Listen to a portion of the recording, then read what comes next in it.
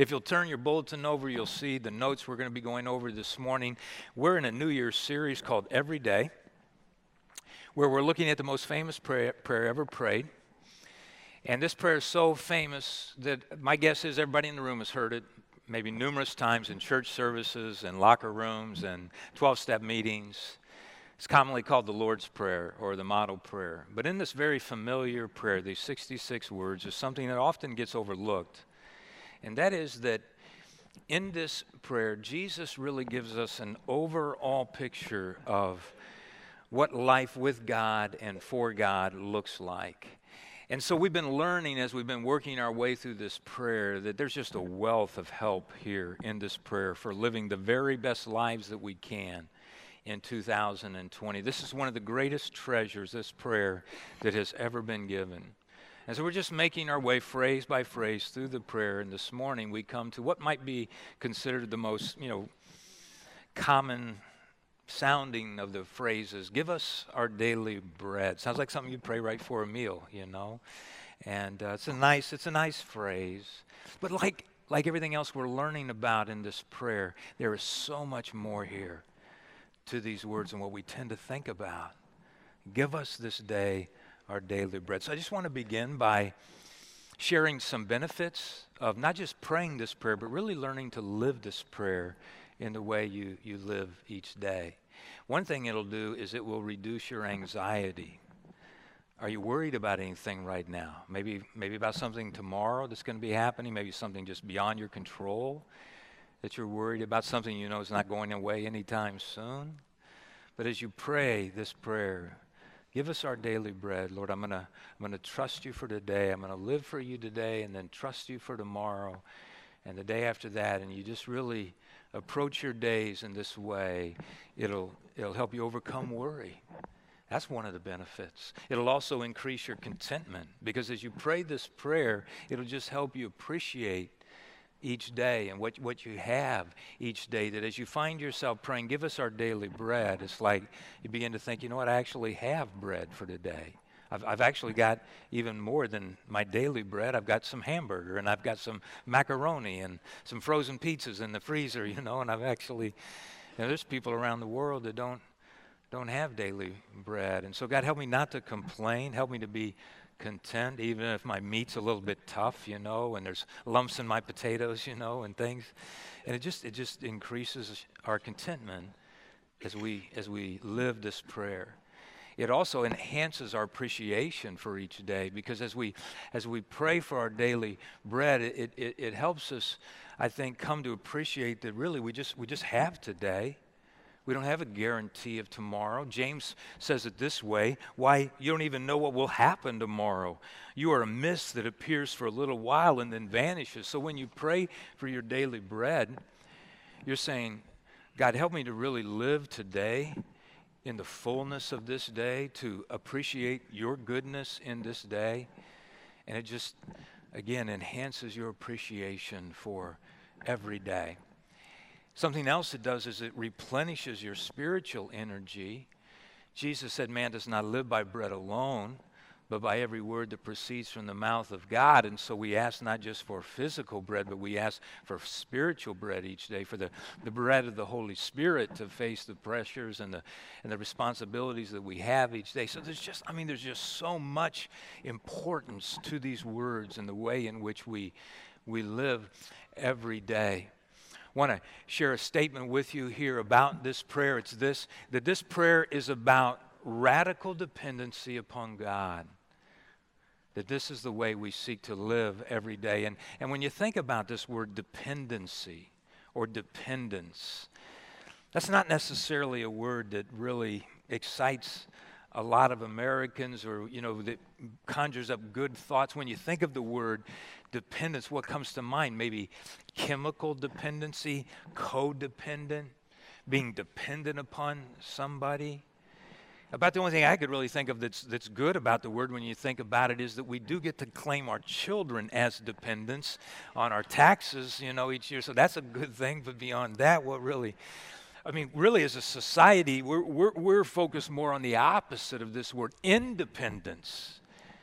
That's a value that resonates with us.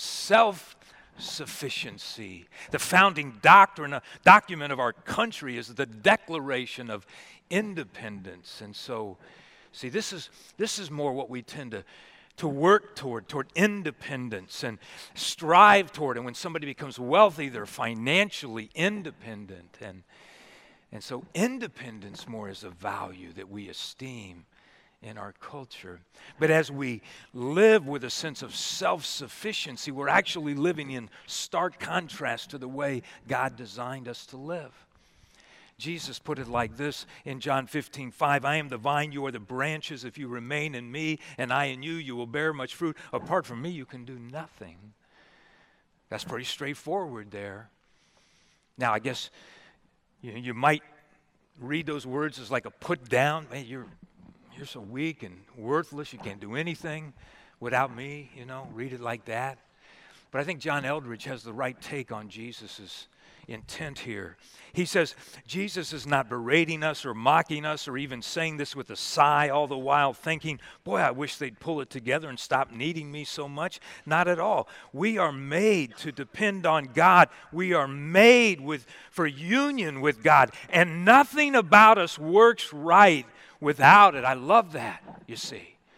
So living with a sense of dependency upon God, it's not a crutch for the weak. It's not something that we in any way should be ashamed of or try to ignore. No, this is how we were made to live. This is the way God designed us to live. And so when we pray, give us our daily bread, we're saying, God, I recognize I am dependent upon you for the very breath that I breathe, the food that I will eat today. Everything that I have, God, has come from you. For from you and through you and for you, God, are all things, including my life, you see. Well, James Cash Penney would tell about how the majority of his life he primarily focused on making money. He writes, when I worked for $6 a week at Jocelyn's dry goods store back in Denver, it was my ambition to be worth $100,000. When I reached that goal, I felt a temporary satisfaction, but it soon wore off and my sights were set on becoming worth $1 million. So he and his wife worked very hard to expand their business. But then one day, Mrs. Penney got sick. She came down with pneumonia and eventually took her life. When she died, he writes, my world crashed about me to build a business, to make a success in the eyes of men, to accumulate money. What was the purpose of life? Could money bring back my wife? I felt mocked by life. And after several other painful experiences, J.C. Penney found himself financially ruined, in deep despair. And it was at that point in his life that he made this decision to turn his life over to Jesus Christ and just begin living every day for God. Later, he wrote these words, I had to pass through the fiery ordeals before reaching glimmerings of conviction that it is not enough for men to be upright and moral. I was brought to a humility and the knowledge of dependence on God.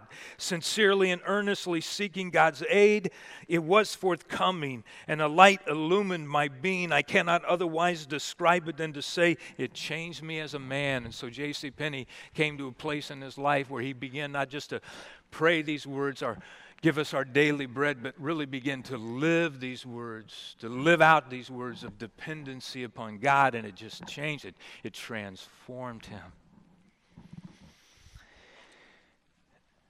Well, I want to ask you to think about where you are right now at this point in your life and what your daily needs are. What would come to mind when I say, well, what are the daily needs that you have that you need to depend upon God for? I sharing with a woman here just a few weeks ago that lost her husband, the love of her life. And what she needs daily from God right now is his comfort, his compassion to be able to deal with the heartache and the loss, the grief she's dealing with. Maybe you have a loss right now, and that's what you need daily from God as well. I have a friend that's struggling with kidney failure. What he needs every day right now from God is hope, a sense of hope in looking to the future, not just for himself, but for his wife to be the husband he needs to be. for his children, to be the father he needs to be. Maybe you have a health issue right now, a physical limitation in your life where you need from God just that sense of hope that God is with you right now. But what is your daily need? Maybe you need wisdom in your work for the decisions that you make in your job every day. That would be a daily need. Maybe you need patience. You're in a marriage right now that is not what you had hoped it would be. You need a daily patience and a grace for that relationship. But what is your daily need, would you say? Maybe you need strength to overcome. That you're dealing with an addiction right now.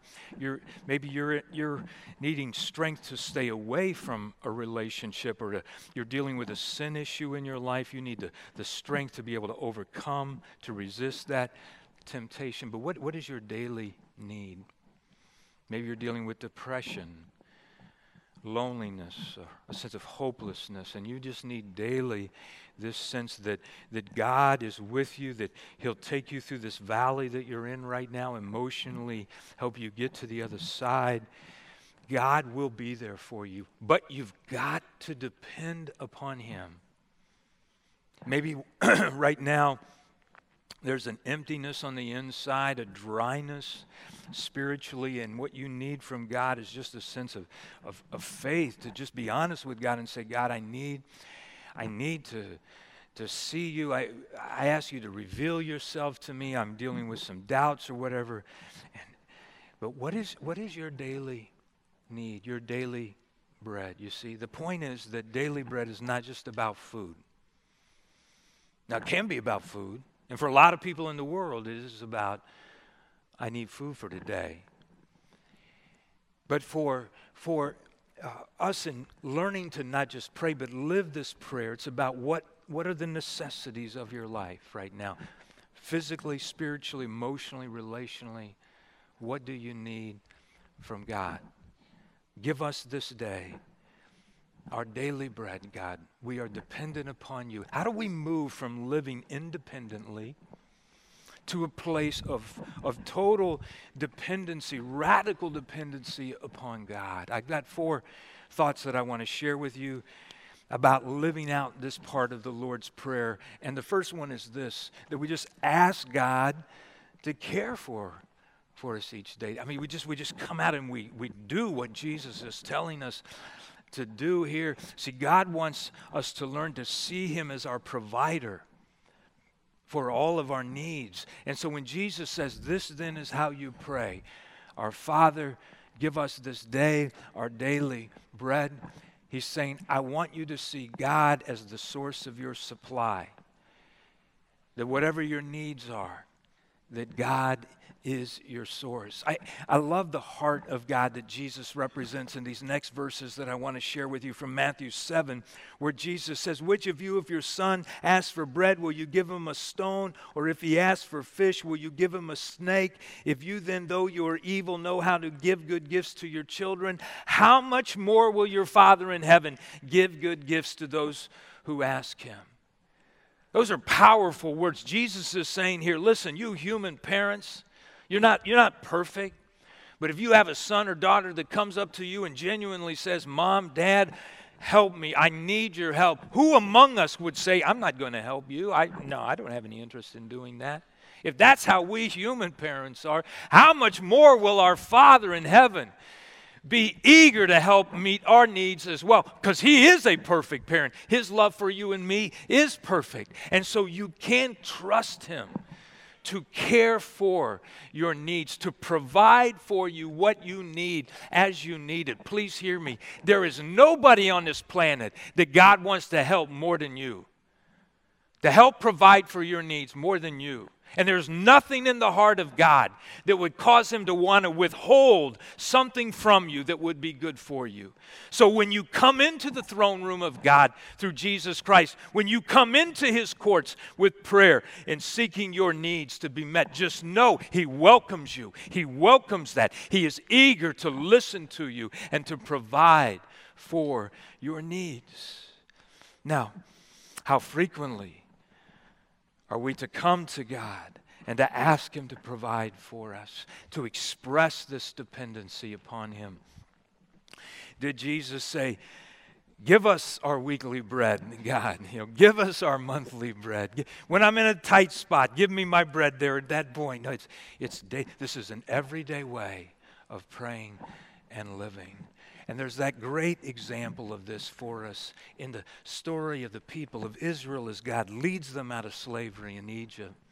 And He leads them through the wilderness to the promised land where every day He just supernaturally provides manna for them, their daily bread. They were to come out in the morning and see on the ground in this white substance, I kind of picture like mushrooms or something, and they were to gather what they needed for that day. The Bible says it was like wafers that tasted like honey, kind of like graham crackers they were to take, and they were to take it for that day, but just for that day, unless it was the day before the Sabbath. They were not to collect more than that day. They were not to try to hoard it. They were not to try to store it up. And if they did that, what would happen would be overnight, God would cause maggots to just infest that manna. It would get this putrid smell. They would want to have nothing to do with it. Why did God do that? Because He wanted to teach His people to trust Him every day, to walk by faith, not by sight, to not presume upon His provision.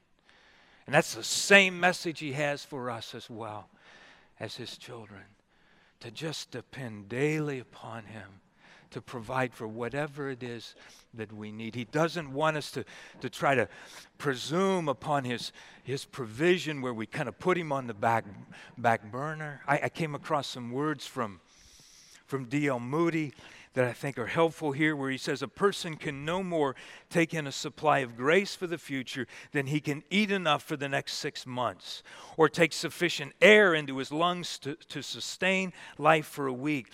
We must draw upon God's boundless store of grace and His provision from day to day, you see, as we need it. So to live a life of total dependency really begins with just doing what Jesus says, where we ask Him daily, Lord, please care for my needs. I look to You. I am dependent upon You.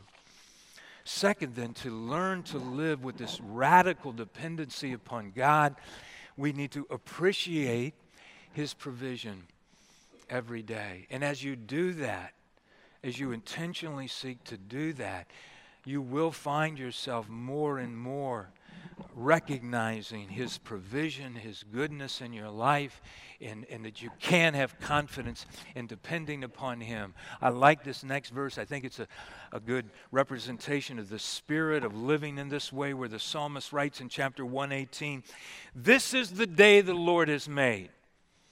Let us rejoice and be glad in it." The LA Times reprinted an essay by Ann Wells that I want to read to you. She writes, "My brother-in-law opened the bottom drawer of my sister's bureau and lifted out a tissue-wrapped package. He discarded the tissue and handed me her slip.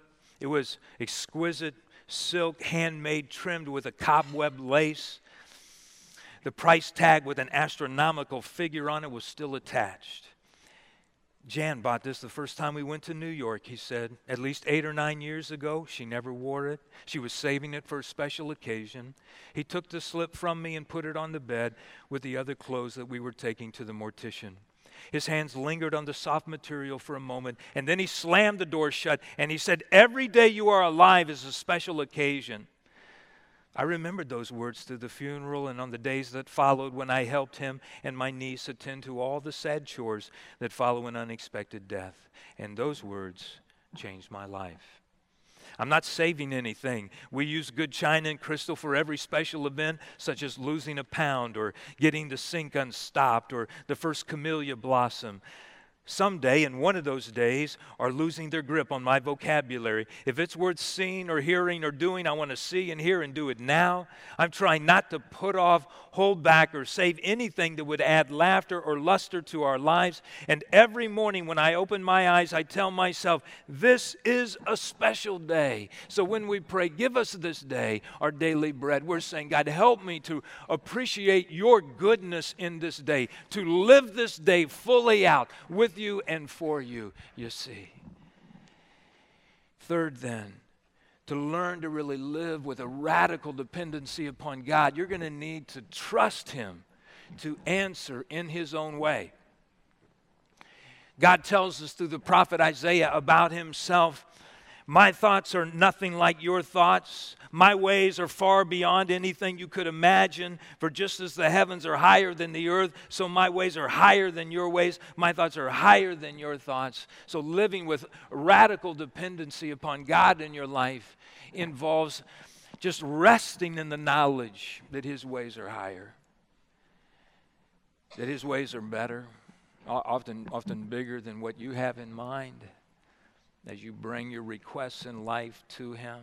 And I love the story, the example we have of Paul about this, where he writes to the church in Rome this letter, and at the beginning of the letter he includes these words. He writes, I pray that now at last by God's will the way may be open for me to come to you, because one of his greatest ambitions was to go to Rome and preach the good news of Jesus Christ there in Rome, because Rome was the capital of the Roman Empire. Rome was the most significant city in the world, you see. Did God answer that prayer of Paul's? Yes, He did. But let's look at how He answered. Luke writes this in Acts 28:16. When we got to Rome, Paul was allowed to live by himself with a soldier to guard him. Not what Paul had in mind, I think, when he wrote that letter to the church in Rome. He was under house arrest. He got to Rome as a prisoner. That's how he got there. Who helped him get there? Felix, Agrippa, Caesar, these Roman leaders, you see. And the point is, sometimes God answers our prayers through the most unusual people, the most unusual circumstances. Paul, he wanted to go to Rome to preach. Why did God want Paul in Rome? Well, I think at least in part to write. And under house arrest, he had this extra time on his hands, so he writes some very important letters that end up making their way into the New Testament scriptures. Paul was such an activist, I just wonder if maybe God felt like, the only way I can get this guy to slow down enough to write these important words would be for him to be in jail. Paul wanted to make an impact upon the world for Jesus. What made a greater impact, preaching in Rome or writing a good bit of the New Testament scripture, you see? God's ways are best. His ways are higher.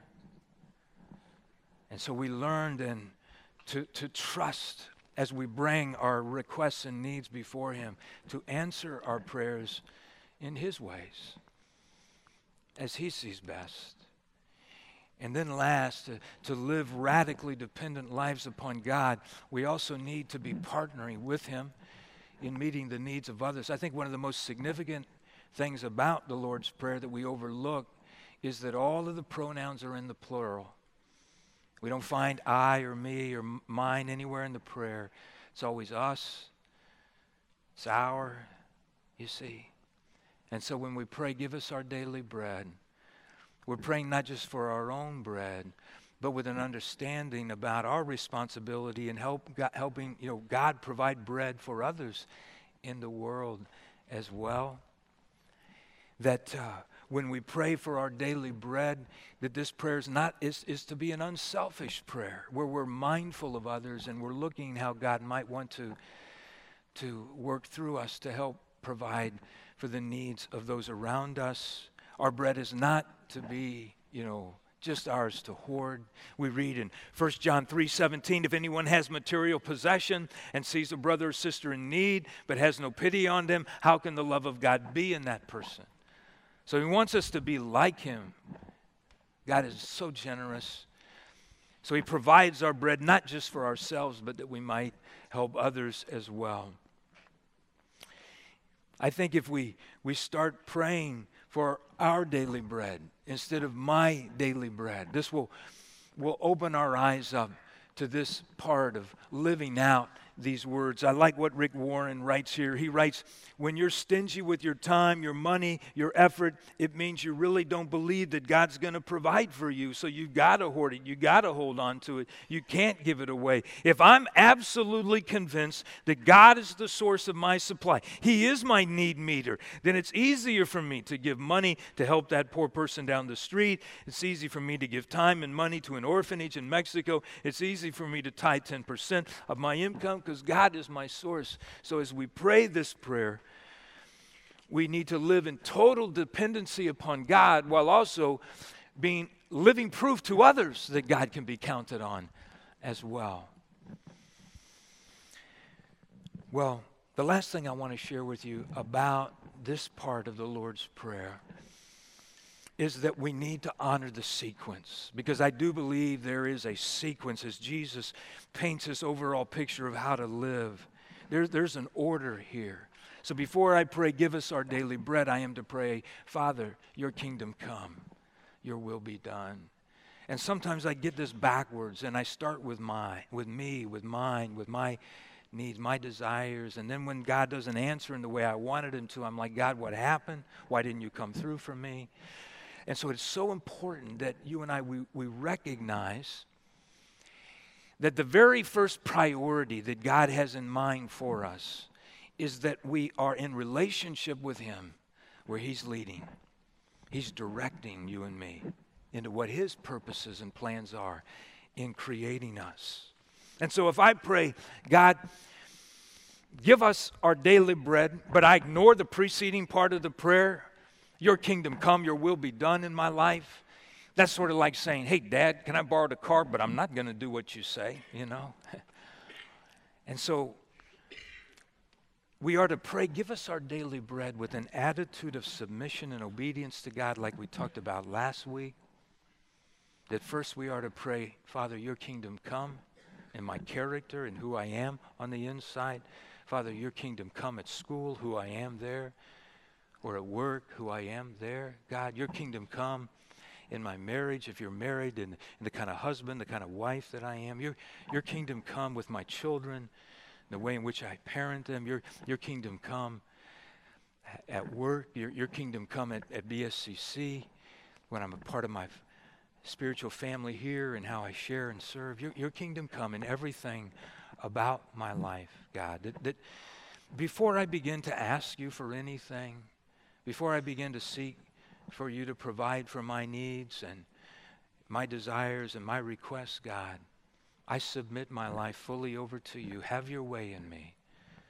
Your kingdom come. You see, and it's under the umbrella of the lordship of Jesus Christ, as we have submitted our will fully over to him, that then we come and we say, give us this day our daily bread, and we can have full, complete confidence that he will provide for our needs, and he will care for us, providing for every need as it corresponds, you see, to his will and plans for us.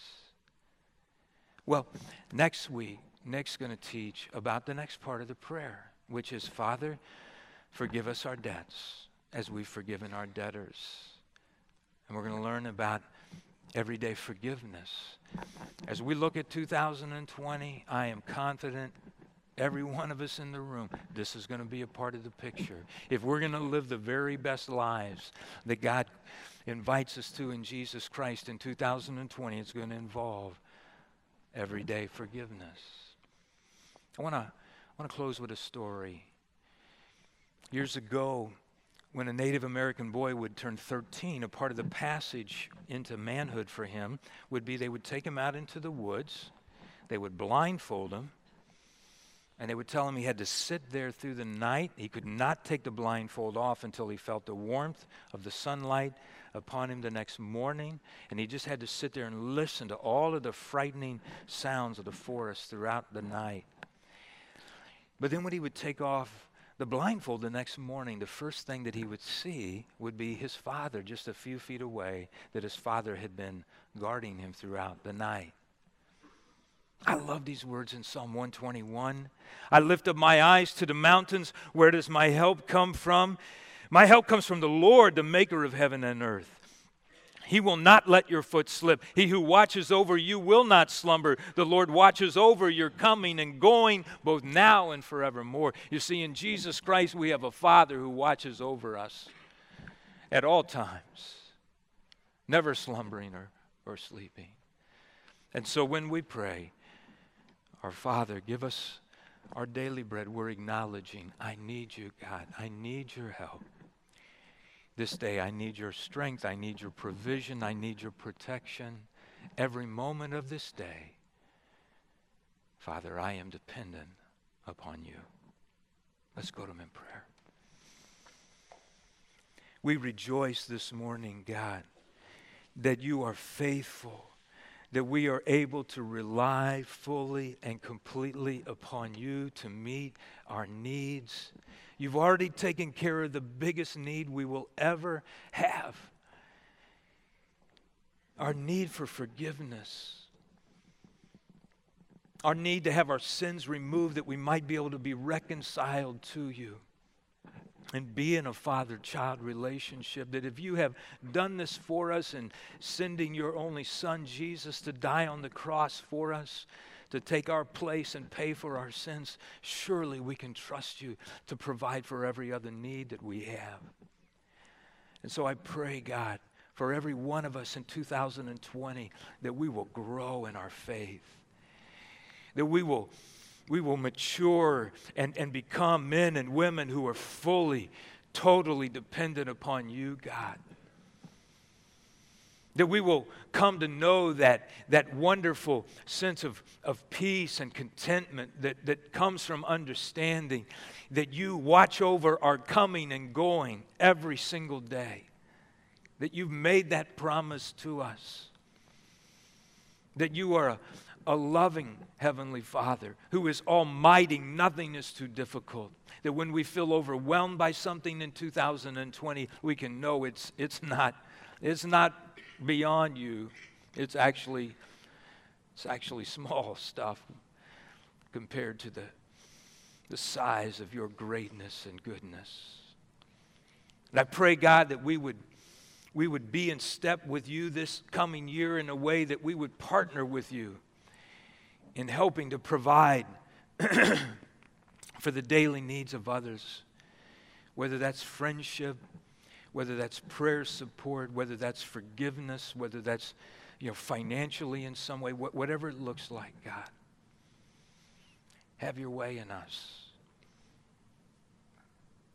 In our time of worship and prayer, we submit ourselves fully over to you. Your kingdom come, God. Your good and pleasing and perfect will be done. As we trust in you to provide for us, we honor you and praise you and want to glorify you with our lives. As we go into this year, Lord, this is our heart, this is our prayer together. In Jesus' name we pray. And everybody agreed and said, amen.